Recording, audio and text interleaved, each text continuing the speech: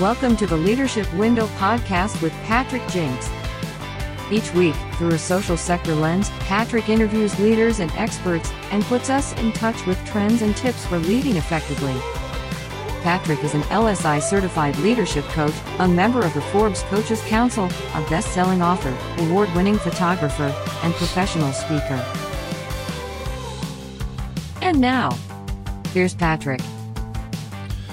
Hello, leaders. Welcome to episode 32 of the Leadership Window. I am Patrick Jinks, leadership and strategy coach and president of the Jinks Perspective. And I'm thrilled with our guest today, a friend, an advisor, a leadership partner, a true leader across the state of South Carolina, and I know beyond. Tom Keith is right here in our little makeshift studios with us. He is the president of the Sisters of Charity Foundation of South Carolina, and that's a position he's held since about 1996. And under his leadership, to give you an idea of scale and scope of this foundation, the foundation has awarded more than $70 million through well over 2,000 grants across the state of South Carolina since its inception. And its current assets are well over $100 million. They do a lot of amazing things along their mission line of reducing and or eradicating poverty in the state, because it just drives so many other things. This is a podcast about leadership, but through a social sector lens. So this is one of those episodes we get to talk about the social sector and how leadership plays in there. I don't think I'm going to cover all of this bio from Tom, because over 40 years, you can imagine that a leader as successful as he is has a lot of stuff to talk about. But he is, I can tell you this, he has two passions that I know of, and those are equity and fatherhood. I think those are two things that he has championed for many, many years, and he can talk more about that when we get going. MBA at Winthrop University, where he was inducted into their College of Business Pinnacle Society in 2008. He earned Clemson University's Institute for Family and Neighborhoods Life Leadership Award in 2009. I could go on. There's several others. He serves on a number of boards, state and otherwise. Like I said, over 40 years of experience in nonprofit management in 5 states. I might, if we have time, we might uncover what some of those other things are, because I'm not sure that I know them. But anyway, as I said, the more important thing is friend, advisor, leader, just a overall great example of leadership, to why I don't think there's a more credible leader that will ever be on this podcast that I know of than Tom. And Tom, thanks for carving out time and for coming all the way over here to the studio and doing this with me in person. I get to see your smiling face along with hearing that amazing radio voice. Welcome. Thank you so much, Patrick. It's great to be here, and appreciate you having me on the program. Well, this is going to be fun. I think you know that this podcast is, it's kind of interview style, but really it's just kind of people get to listen in on a conversation, and you and I have had some great ones, and let's just have another great one here today. Start by telling us a little bit about, first tell us a little bit about Sisters of Charity, because it's South Carolina, and there's also another foundation. Is it Cleveland, I think? And so just a little bit about the structure of and maybe a brief history of the Sisters of Charity. Sure. It's an interesting backstory. The sisters came to the United States in about 1858, where they landed in Cleveland, Ohio, and began a ministry there, opening some schools and later hospitals, and active and one of the initial co-founders of Alcoholics Anonymous, the Sisters of Charity of St. Augustine were. And in the 1930s, there was a call by the Diocese of Charleston to find an order to come build a hospital and manage and run a hospital in Columbia, South Carolina. So the sisters in Cleveland took on that call and came down here, several of them, and helped build and run Providence Hospital starting in 1938 and kind of uninterrupted until 1995. Okay. So And there are 3 foundations, Patrick. Oh, 3. One in Canton, Ohio, one in Cleveland, and one in South Carolina. So all 3 of those are what we call health conversion foundations that resulted out of the sale of 3 different hospitals, including Providence. Right. Yeah. And I have found these sort of hospital conversion foundations to be some of the largest and some of the most, at least for regions and localities, to be some of the most impacting and leadership philanthropic organizations. Well, you look in South Carolina, you've got J. Marion Sims over in Lancaster. You got the Mary Black Foundation up in Spartanburg, and a few others around the state, sisters, of course. So it was a new influx, and this kind of all happened in most cases in the 1990s. They had a new influx of philanthropic dollars into South Carolina, where traditionally there'd been textile mills and community foundations driven, and then a few of us popped up to help build up the philanthropic dollars to be spent in South Carolina. Fascinating structure.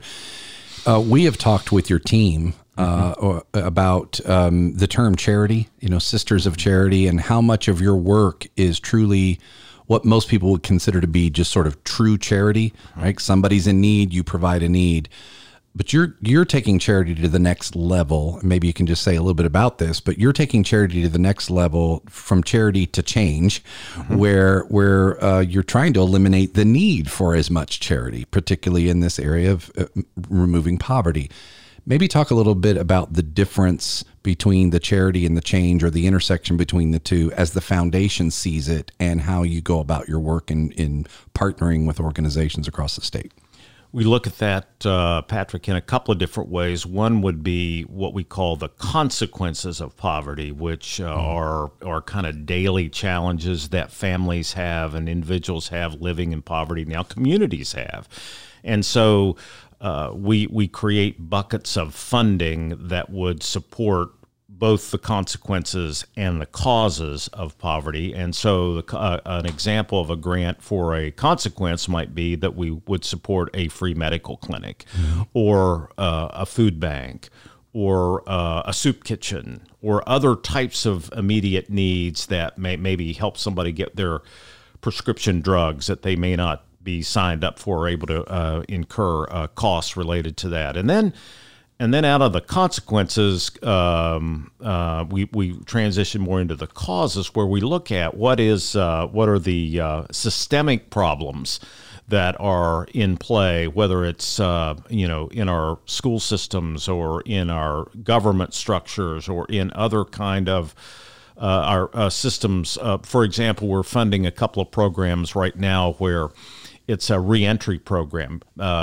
for this. In this particular case, it's men, but they're coming out of the prison system, and we're trying to help them sort of reintegrate into society, whether it's in the workplace or education or reconnecting with their families, all kinds of things like that. So that's part of the system. And then the third bucket would be breaking the cycle of poverty, where we work like our early childhood reading programs or after-school programs, and ways to really help move the ball forward if maybe the family structure is not such that allows for that to happen. So we got local community organizations that are helping do that. So those will be our three categories.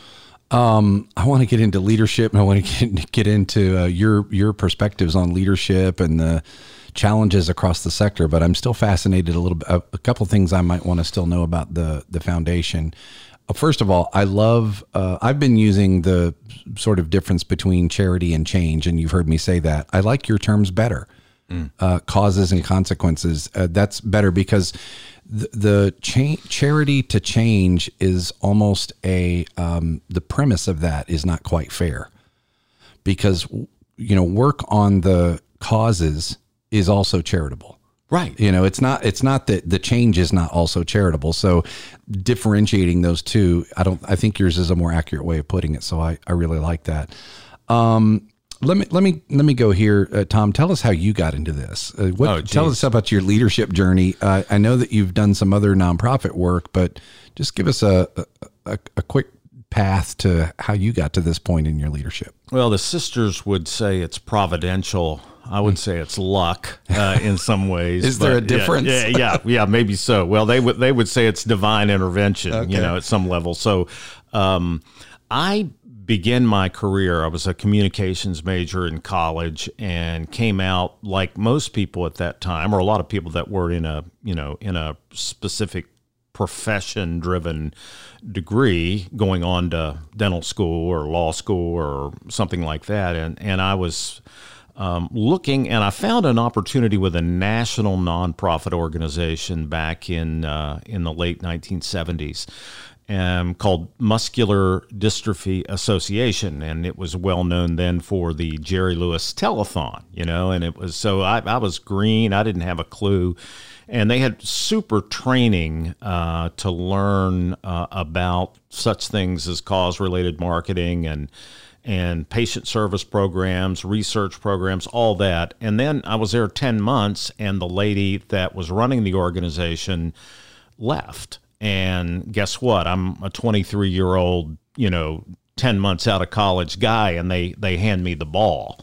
And it's like, okay, let's see if we can figure this out. So I was on a steep learning curve stayed with them 6 years and moved from where I was to Pittsburgh on a regional level, and then moved down south here to South Carolina, and then switched organization, was with another national health agency for about 10 years. And then I went over to Providence Hospital, and I got there, and I was there a year, and the hospital sold, or 2 years, and the hospital sold, and they allowed me and gave me the opportunity to be the first CEO of the Sisters of Charity Foundation, and put me in that role in 1995. And we opened our doors in the spring of 96, which happens to be this year, our 25th anniversary. And in a month, we will be crossing over the $80 million mark in grant making. So 2 big milestones this year for Sisters of Charity. That is incredible. Well, we're not going to talk about your retirement and when that might be, because I think we've all decided it's not going to happen, and we don't want it to happen. But let's talk a little bit about succession, because as a founding executive director of this foundation, and now 25 years and just amazing success, one of the tenets we talk about in leadership that is critical, and it's really critical, I think, in the nonprofit sector, just due to sometimes a lack of focus and sometimes a lack of capacity, but that's the continuity planning and succession planning and thing. How do you have a tremendous staff. I'll let our listeners know that, just tons of talent and bench depth. What is your approach to preparing those leaders for their next step up, whatever that might be in the organization? Excuse me. That's always a little bit tricky in nonprofits, because, you don't have this vertical move upward like you might in the corporate world. But you're right. We have a very strong staff, and I have created, along with the Board of Trustees, a defined succession plan. So if I get hit by a bus tomorrow and I'm going to be out for 3 months, then we've got a plan. 6 months, a plan. If I, am never coming back, we've got a plan. So I think that's really important, that any organization, and that's not a threat to the director or the president of the organization, that's just a necessary variable. And if you don't have that, then you're just going to be shooting from the hip if something like that happens. So that's really important, I think. And I always feel like culture is something that doesn't happen overnight. You build culture. Sometimes you weed things out that aren't working.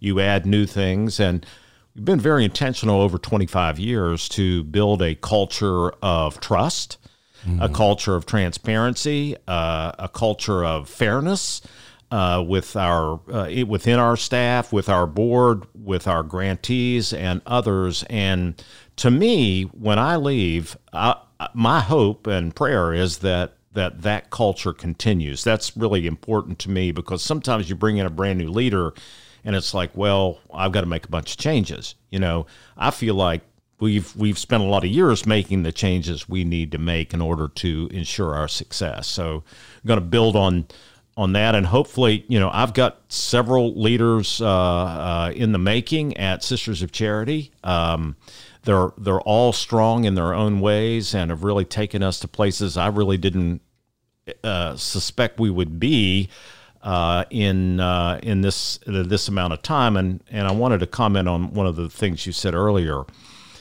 people get enamored with grant makers and funders, and they get focused on the money. Oh, wow, $80 million. That's huge. Or you gave us, 5 $100,000 grants for 5 years. That's huge. And that is important. But at the end of the day, I've always believed that we're not in the giving out money business. We're in the change business. And the disbursement of grant funds is a tool to use to affect change, but there are a lot of other tools in our toolbox around advocacy, policy work, capacity building for the nonprofits we serve, awareness sharing of successful grants back into the community. This is what we found out. This is what can help you in your world, kind of thing. So grant making and our relationship with grantees in the community is not a one-trick pony. Money. It is a lot of moving parts if we're going to do our jobs well. I am struck by your foundational answer to my question about how you're developing your leaders was culture. And I love that concept of culture as a development tool. I mean, if you shape the right culture, you shape an environment where any of the leaders inside your organization can step up and grow and flourish. So I really love that. I also will say, and I'll probably do this a couple times throughout the program because of my work coaching nonprofits across the state.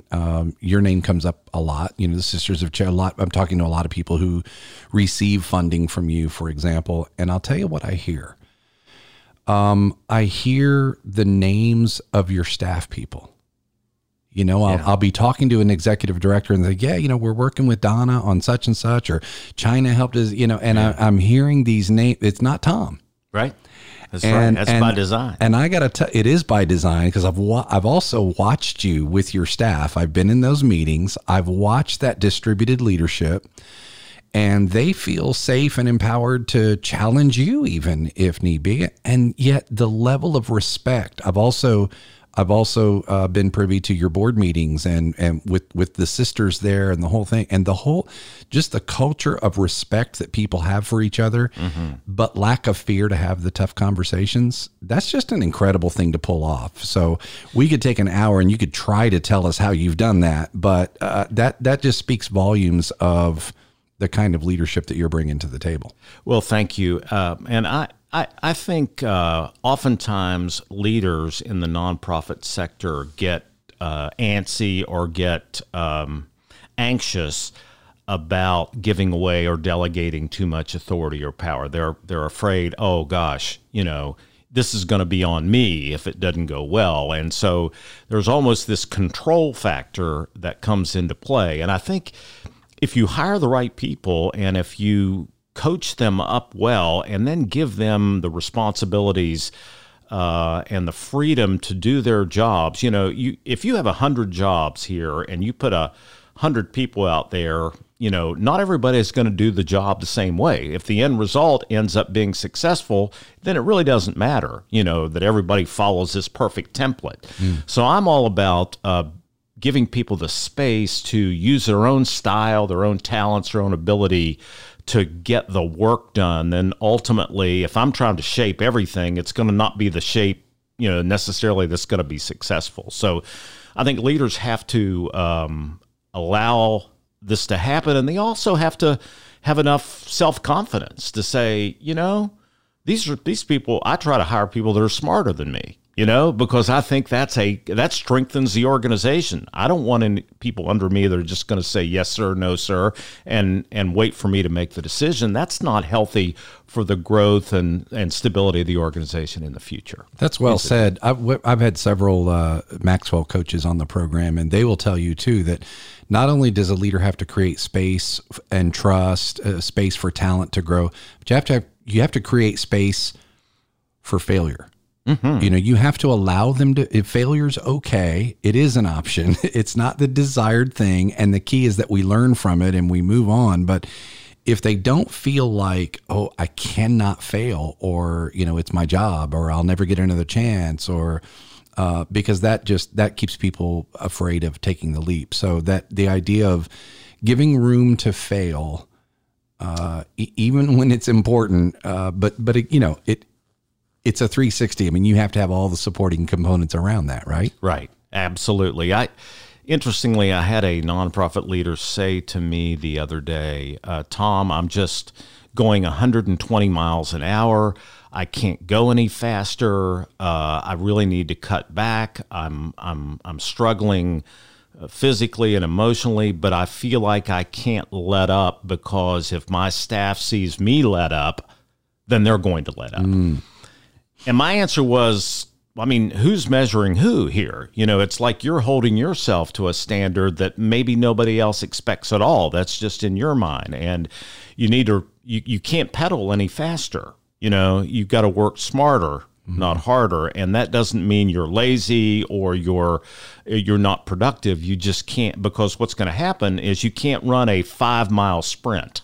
You know, you can't run a sprint as if you're running a 100-yard dash, because you will burn out and you will fall off the side of the track. So, and so will your team. So Exactly. it's an interesting dynamic. What the example that this leader is trying to avoid is, if I pause, I'm afraid my team will pause. Right. Well, yeah, you should pause, because they need to pause too. Right. And you need to give them, again, space to pause. And I think sometimes leaders have these invisible rules in their head that nobody really has outwardly agreed on. So true. And you're just like putting pressure on yourself because it's perceived that it will be seen a certain way, and it's like, man, you got to give that up. So true. Yeah. So good. So true. So from your experience, and again, having worked for nonprofits yourself for most of your career, and now having worked with countless number of nonprofits and been in this sector, what would you say are the top, 2 or 3 biggest leadership challenges in the nonprofit sector that you've seen and experienced, or just continue to see patterns? And what are those top 2 or 3 leadership challenges that you see? Well, here in South Carolina, I'll tell you that there is not, to my knowledge, a degree in nonprofit leadership that is really addressing, the reality of a nonprofit. I mean, there may be college programs around and certainly certificate programs, and I don't mean it that way, but oftentimes, my point is, oftentimes people that end up in nonprofit leadership sort of end up there by happenstance. They didn't formally train to get in that position. So what I've seen in particular in South Carolina, particularly in some of our rural areas, that you've got great mission-driven organizations that are led by people that are passionate about the work, but lack the ability and capacity to run the organization effectively. Can't really raise money in a consistent way. Their board is not strong. They can't really put together a budget that is consistently good. They can't really market the organization to raise money, the program, and serving the constituency they're wanting to serve. That's working, but they can't really scale it up because they're sort of boxed in by their lack of capacity. So I think, and this, Patrick, in the work that you do, there are probably more nonprofits in the state of South Carolina than there need to be. It's like we're a mile wide and an inch thick sometime. Well, I would say that about the whole country. Yeah.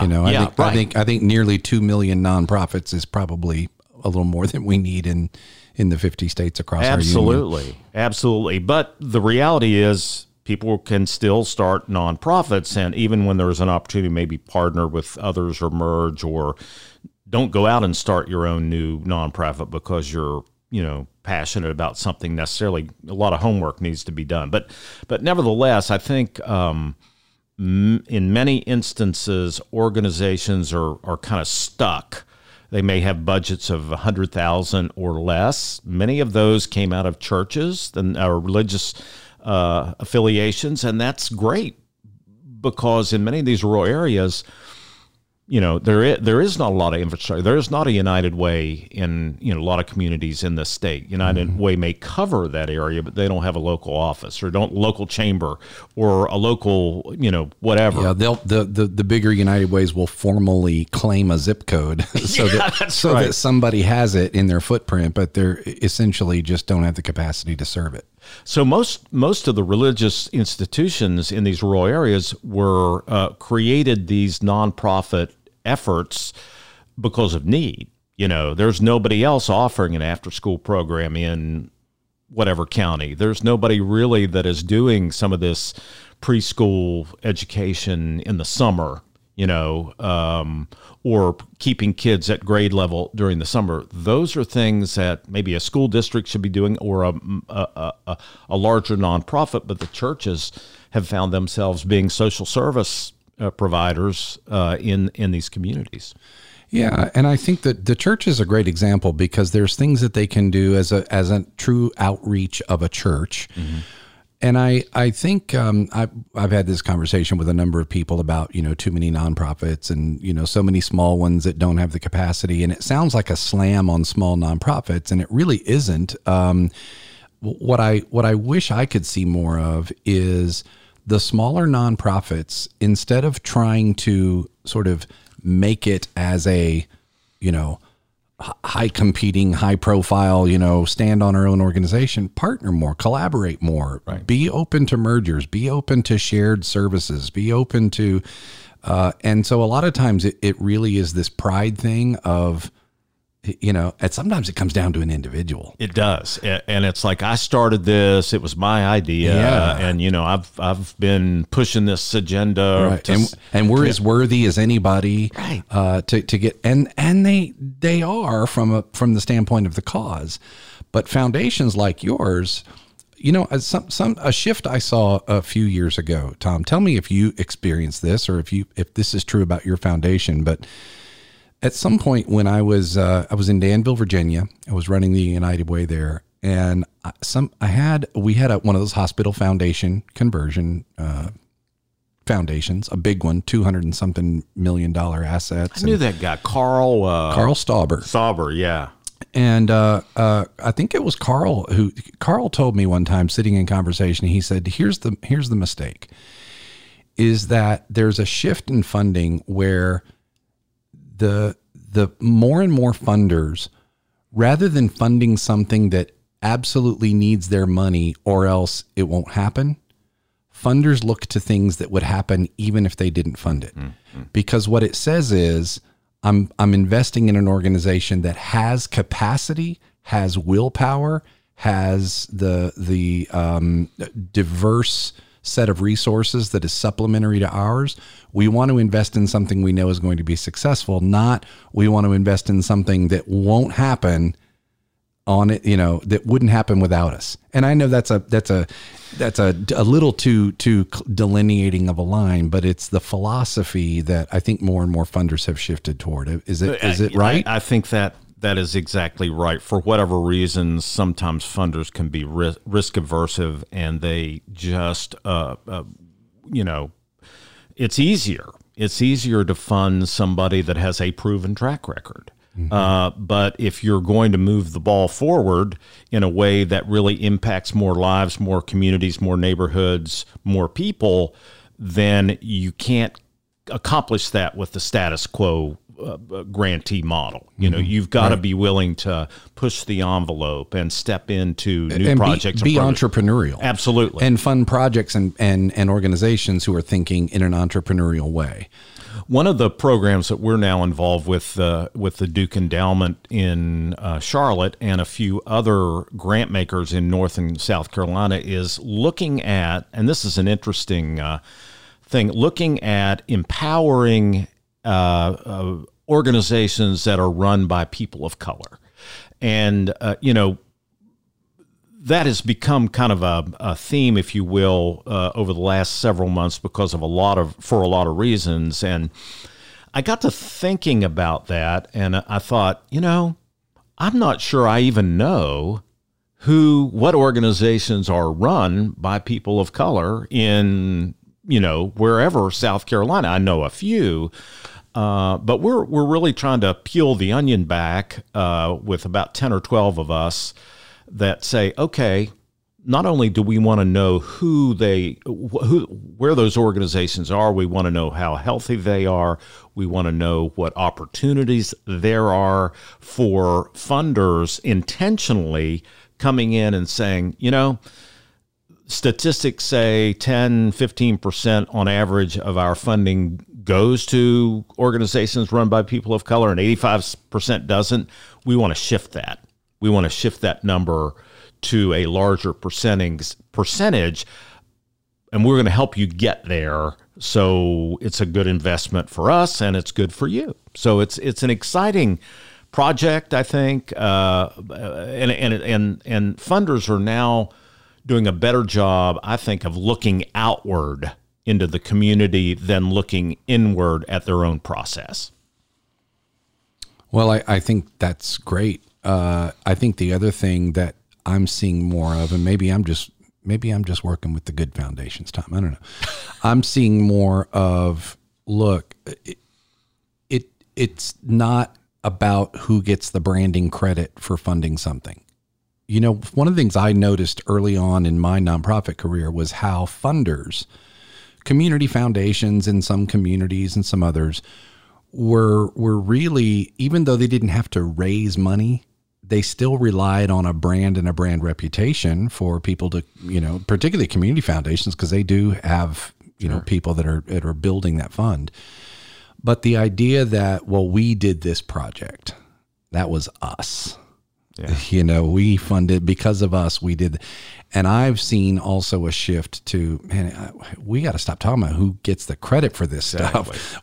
Here's the community indicators that we're trying to move. Here are the issues that people are really feeling on the ground. They couldn't care less which foundation solves it. Exactly. The ones that are in the, and so that's, of course, led to frameworks like collective impact and all these other things. But I think that's a big deal, is that, I don't know, I hope that's the case. I hope there's less competition for the brand recognition of who's funding what and who's solving what in the community. Yeah, I think the big challenge in South Carolina is a lot of funders are geographically constrained. They're stuck in one or two counties or one community. Like Dr. Spruce and Lee is probably one of the larger foundations in the state. Well, it's just the Florence area, Florence, South Carolina area. It's not Florence, Dillon, Marion. It's not the region. So, and it's all based on how your articles of incorporation are created and all that kind of thing. We're statewide because the Diocese of Charleston covers the entire state, and the Sisters at Providence had patients all over the state. It was #1 heart hospital for a long time for cardiovascular services. So, collective impact is great conceptually, but in certain places, the only collective impact some foundations can have is in Florence, as opposed to statewide. So we have some limitations just based on how we're set up. Yeah, unless you can convince outside funders why there's a reason for them to invest in the work that you're doing there and how it might impact them. I want to ask a couple of questions that are sort of on two ends of a spectrum regarding the relationship between funders and fundees. The philanthropic community, which we would say, the foundations and the funders and the big wealthy donors, et cetera, and the nonprofit community that are out there providing the services, sort of achieving the missions. And one is the idea of accountability. And I'm going to tell you something. I'm in the middle of a doctoral dissertation study right now that you know about. And I'm studying the way that nonprofits in South Carolina determine, measure, and report evidence of mission achievement. Mission achievement. Not how many people we serve necessarily, but achieving the actual mission. Now, if the mission is stated in outputs, great. You're a niche organization. You really serve one very narrow population with a very specific need and service. So the output is the outcome in that case, particularly if it is like that true charity sort of thing we were talking about. You're right.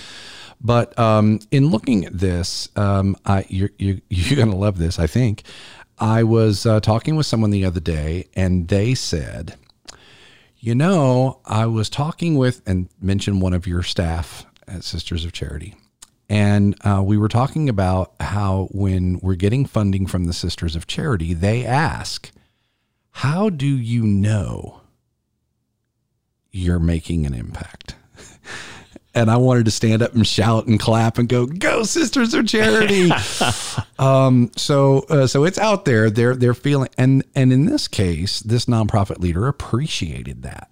Now, a lot of them don't appreciate that question. What do you mean? How do I know? Stop asking me for evidence. We're doing good stuff. Yeah.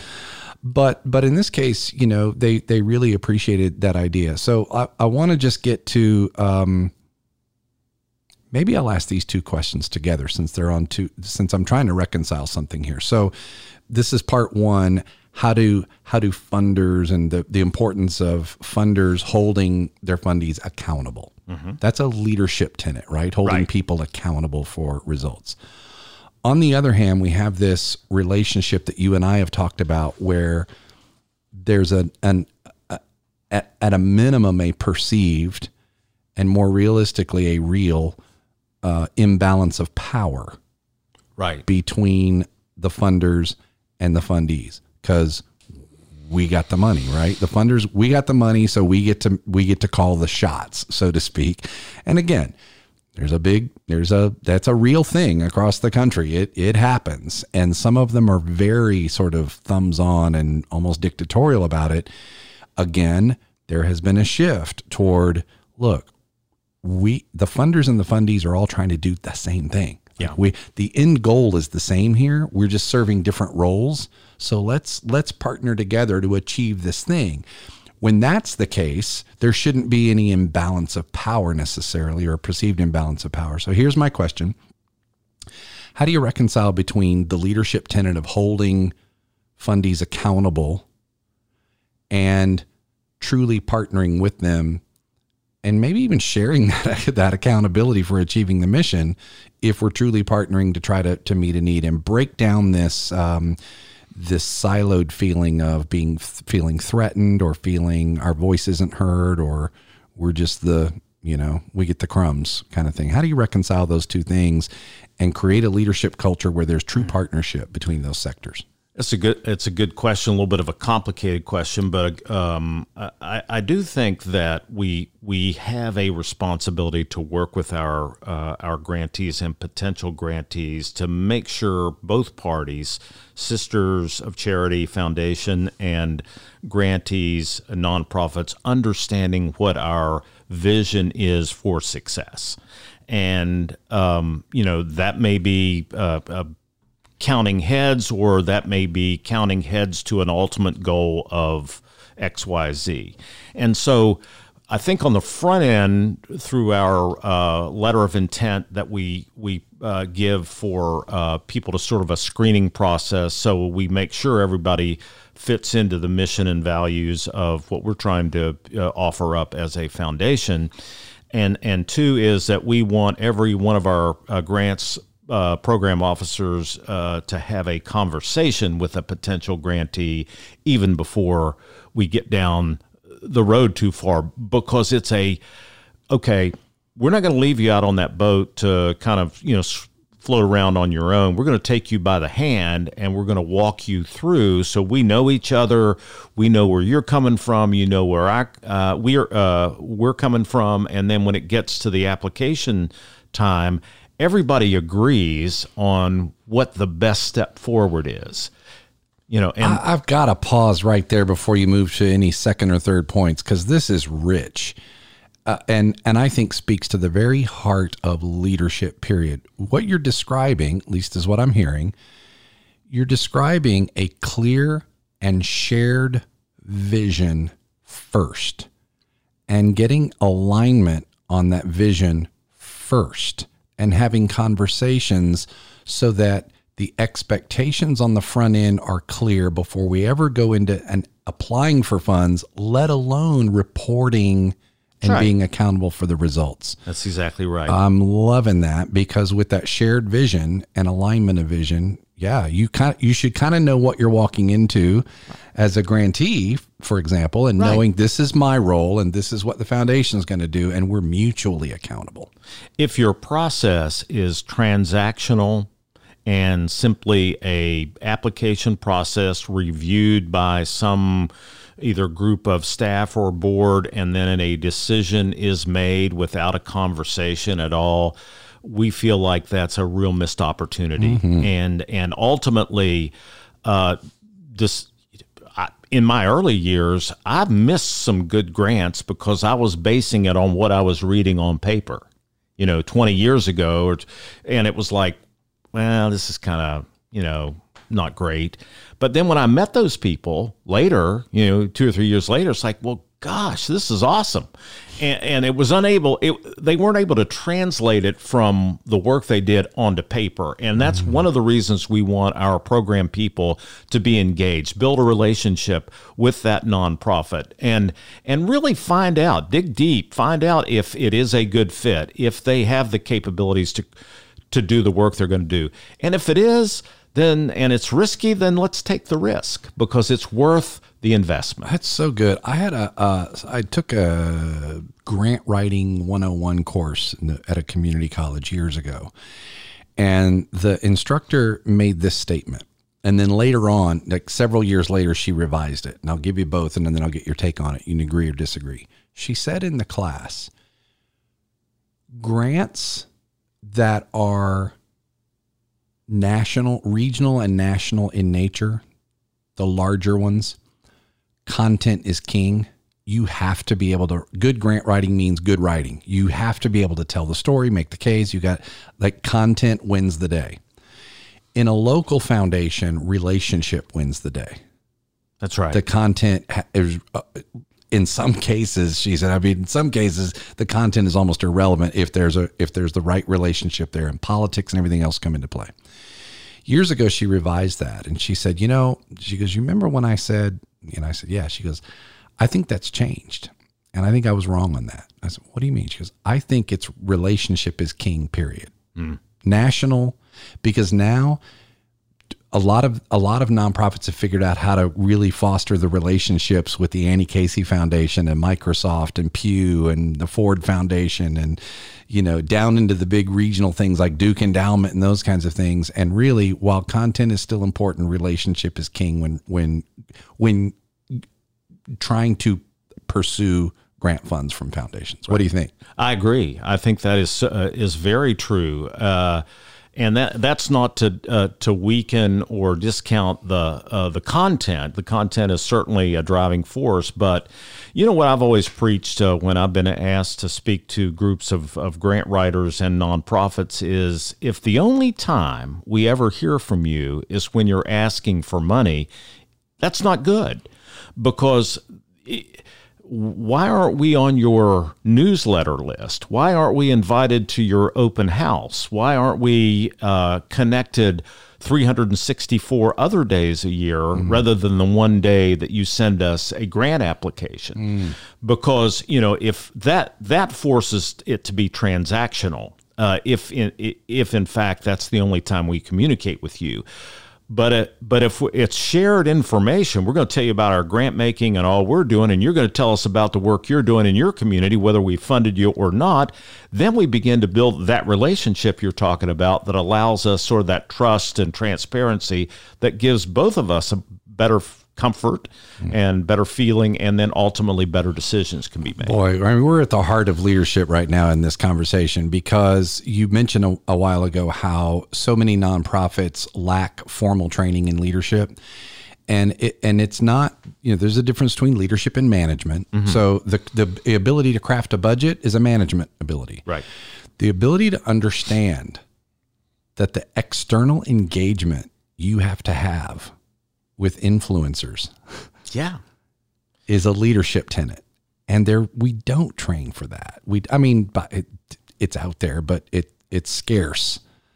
The real leadership things that it takes to do that. Because and again, going back to the nonprofits that are struggling, and they have very little capacity, they don't understand that. No, they don't. And that's sort of a missing piece to the puzzle that I think all of us in the sector are trying to move forward in a positive way. But there are a lot of intangibles in play in the relationship with a grant seeker, a grantee, and foundations that are, not visible, not completely visible, but important. You're weighing the content of your application and all that, making your case. That is huge. But interaction, as I said earlier, inviting us to a site visit, to let us see firsthand the kids you're helping in the after-school program. Let us witness the volunteers you've gotten who teach school all day and then come in after school to help mentor and coach these kids. Let us meet some of the parents and get their read on how Johnny or Mary have improved in the classroom because of this after-school program. But they feel threatened with those requests for invitations, don't they? Because they feel it like it's, let us come in and micromanage and look over your shoulder and make sure you're doing it well. That's how it's often perceived. Sometimes, yeah. So how do you, this is back to that second end of the continuum about the partnership between funders and nonprofits and that feeling of an imbalance of power. What needs to happen there to help continue that shift to more partnership? Well, one of the things we will say to a grantee is, look, we want to drive over and visit you because we want to help you celebrate the success of not only the program, but the kids you're serving. We're hearing good things. Your interim report tells us so much. We can only read so much on paper. So this is going to be a fun site visit. We're not going to get our microscope out and look, through it. We're coming over there to be part of your culture, as your investor, as your partner. We're there looking for good things. We want to help understand, what's possible. And maybe when we go there, we're giving you 10, but we see that you're underfunded. And my gosh, they could handle 50 more kids if they had the resources. So maybe next time we give you 20. Yeah. Or maybe we're at lunch with another foundation and we tell them a powerful story about some, the and good that's work happened before. Yeah. And so it's not punitive. And I think that's back to the area of trust in the relationship, and that you've built a relationship. And now if I call up out of the blue and you've never talked to me and heard from me before, and we haven't built any kind of camaraderie, then I'd be a little nervous too, back at the grant site of the nonprofit. So, it's a cultivation, a nurturing of this dynamic between funder and grantee that really doesn't have to be, we are the funder up in the ivory tower and, the grantees down here on the ground. We really want it to be, it's probably not equal, but we want it to be as close to equal as it can be. We're your biggest cheerleader. We're here to, well, the mission and the cause are equal. That's right. That's exactly right. Again, we're trying to achieve the same thing, and we just play different roles. Yeah, exactly. Yeah. That's a great way of putting it. Man, I love it. Man, there's so many things I want to talk about. I will say this might be a good time to talk about something I think that really impresses me, not just the statement, but the fact that I've watched you live it. One of the things that I think helps drive a more positive relationship between any two or more entities is just the respect, the civility, the professionalism, and a word that I know you love, and that's kindness. You have a quote and a motto in life. I'm just going to share it with our readers here. It's on your website, on your bio. And I love that you put it here because I think it speaks volumes. It says, there's no cost whatsoever for being kind to every person you encounter on a daily basis. Doesn't cost us anything. This single act can have a lasting effect on you and other people throughout your life. Man, I could just sit and read that out loud 5 times and just it soak in a little bit richer each time. Where does this come from? Maybe this is a good time to kind of talk about, was there a leader or two in your life that sort of have impacted this? I know you to be, that's one of the things that's in your reputation, Tom. You're just a kind man. And yet, as our listeners have heard, very direct and clear. It's not kindness doesn't mean weakness. No, it doesn't. So tell us where this comes from and how this has become a big value in your leadership. You got time for me to tell you a quick story? Absolutely. When I grew up in rural West Virginia, and it wasn't the coal country, it wasn't the steel mills, it was the agricultural section, the central part of the state, about 50 miles northwest of Charleston, the state capital. And my grandfather was a banker and a farmer, and he had cattle farm, and my dad worked for the Department of Agriculture, and so we lived in this small town. About banker and a farmer. Well, back then, that's so awesome. Isn't it awesome? The bank would formally close at 2. No more customers back then, and he'd get in his Jeep and drive 14 miles out to his cattle farm. That's and, rich. It is so. This thing happened to me personally, and I want this kind of illustrates. It probably defined my thinking around this. I was in the first grade, and I was in the back of the room. We had these long rows, maybe 10 per row, 3-4 rows, depending. I think we had 38 kids in my first grade class. One teacher, God bless her.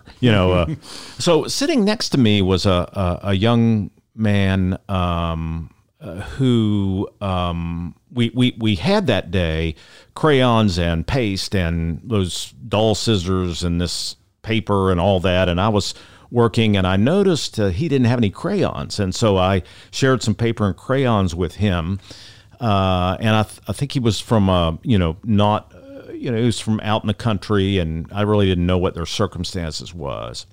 Or were. So I went home that night, and I repeated that, how was your day? And I said to my mom and dad at the dinner table, yeah, it was great. I met this new friend, and I explained that, he didn't have any supplies. And my dad asked me for his name and got out the small phone book and looked something up, and something rang a bell with him. So he said, for our listeners, a phone book is something that we used to use. So he got on the party line. Anyone that knows what a princess phone is. I'm sorry to interrupt. keep going. He got the phone book. Yeah. And so he says, we're going to town. And I'm like, okay, what are we going to town for? I'm 7 or 6. So we go down to the local 5 and dime, and Dad says, what are the supplies you need? And he says, well, what do you mean? Well, what do you use, at your desk that you're supposed to bring? I said, well, paste and, some scissors and whatever it was. So he gathers it up and buys it, and we get in the car and we go out in the country, and he's like, I'm like, where are we going? He said, just watch. And so we went up this muddy old dirt road, and there's this shack up on the right. And he said, now, that's where your friend lives. And I said, yeah, I guess so. You're telling me. And he says, well, here. And he got a cardboard box out of the back seat, and he put all those supplies in. And he was parked about maybe 50, 100 feet from the house itself, raining really hard. He said, now, you take this. And take it up there. You take it. I love it. Yeah. So Dad stayed back in the car, pouring rain. I went up, knocked on the door. His mother came to the door, and I asked for him, and he came, and I was kind of confused, nervous, I guess. And I handed that to him, and Dad said, now, when you say this to him, you say, this is for you. This is yours. So there's no confusion. I've recognized later. And so I gave him the supplies, came back to the car, got in, raining, and Dad says, now, son, nobody else needs to know about this. We've just given him something to help him. So this is not something we need to talk to anybody about. Do you understand? And he said, and I said, absolutely. And so we drove off, and this is the most unbelievable part of the story. Probably 30 years later, I'm in a home to visit my elderly parents. And this guy comes up to me. I don't know him. He's got a small beard. He's very slim, 37, 36 years old. And he goes, are you Tom Keith? I said, yeah. I didn't have a clue who he was. And he goes, I'm so-and-so. He said, and I'm thinking, okay. And he says, I want to thank you for something. And I'm like, first of all, who the heck are you? And second of all, what would you have to thank me? And he recounted that story for me of what happened. And he said, I just told that story down at my church in Kentucky. I am a pastor down at this church in the country, and I told them about that act of kindness from you. And I'm like, wow. And it just kind of set off something in my brain that something so simple and little as that, giving, supplies, mentioning to my dad, he's setting it all up, letting me deliver, and then getting out of the way and let that young man, he said, Tom, you made me instantly feel a part of that class. He says, before I was an outlier. I felt self-conscious. I didn't have anything I needed. Then I did, so I felt like I belonged. And I'm like, you're telling me all this 30-some years later, and I never even really recognized the impact that a small act of kindness can have on somebody? And it really opened my eyes to, hey, man, there's an opportunity here every day. If we're looking for it and we envision it, we see it, we can do that. So that was my motto, and that probably was the point of it really launching. All right, I'm just good night. So here you are now in the perfect professional role to bring that back around, because isn't that the conversation we're trying to have? We don't do it very well, I don't think, right now in this country, of having this conversation. No, but isn't this right. The one we're actually trying to have? Yeah, if we're willing to kind of put all our labels down, put all our political whatever down, and we just stand there and we have no preconceived anything about anybody, I think we can have some real conversations that really can help us, and real healthy conversations, and I think that's what's lacking, that we've become so stereotyped in so many different categories that, whether it's political, liberal, conservative, or, whatever the case may be, I think people have these perceptions right when you walk in the room. That Patrick Jinks, I bet you he's, whatever, yeah, I get that person. A lot. Yeah.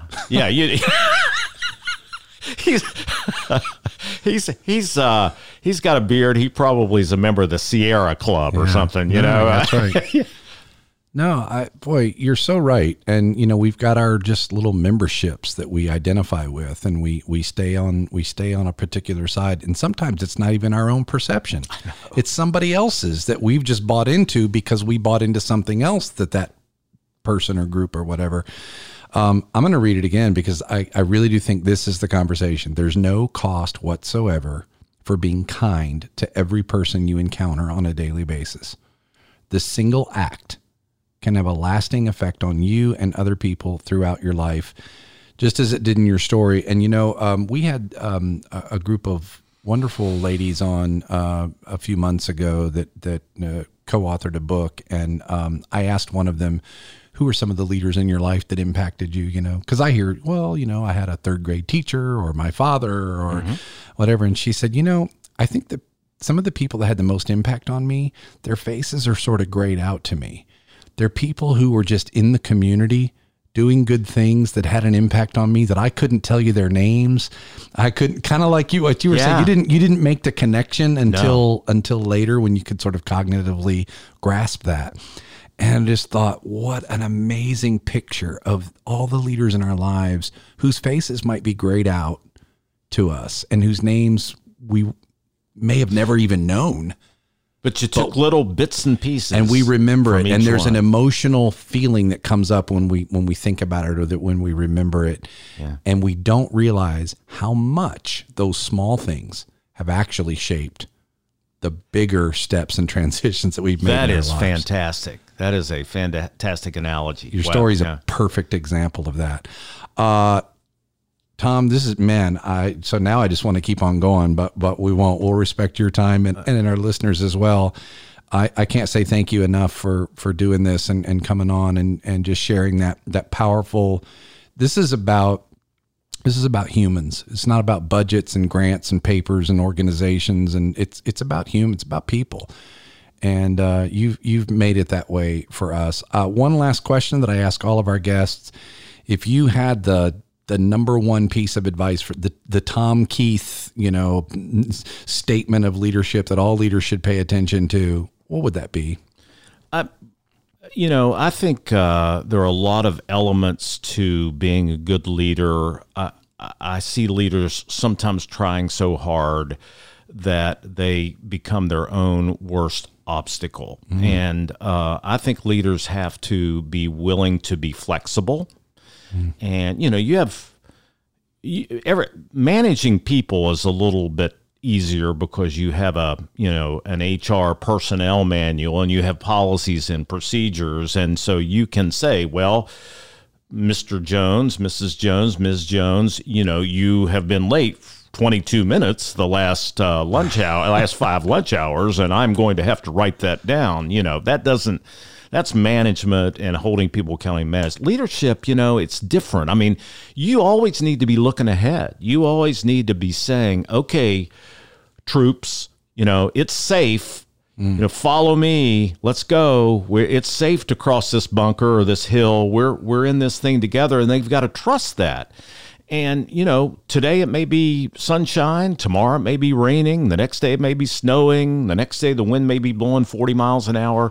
But regardless, your troops and the people that work with you always have to trust you. And they're only going to trust you if you earn that trust. You've got to earn that trust. You can't just tell somebody to do something because I want you to do it. You've got to work with them every day on building that trust. And trust levels vary. Some people are very untrusting. Other people are like, I'm in, And so you got to treat each person, whether it's a board member, staff person, volunteer, with the level of trust and respect that they deserve.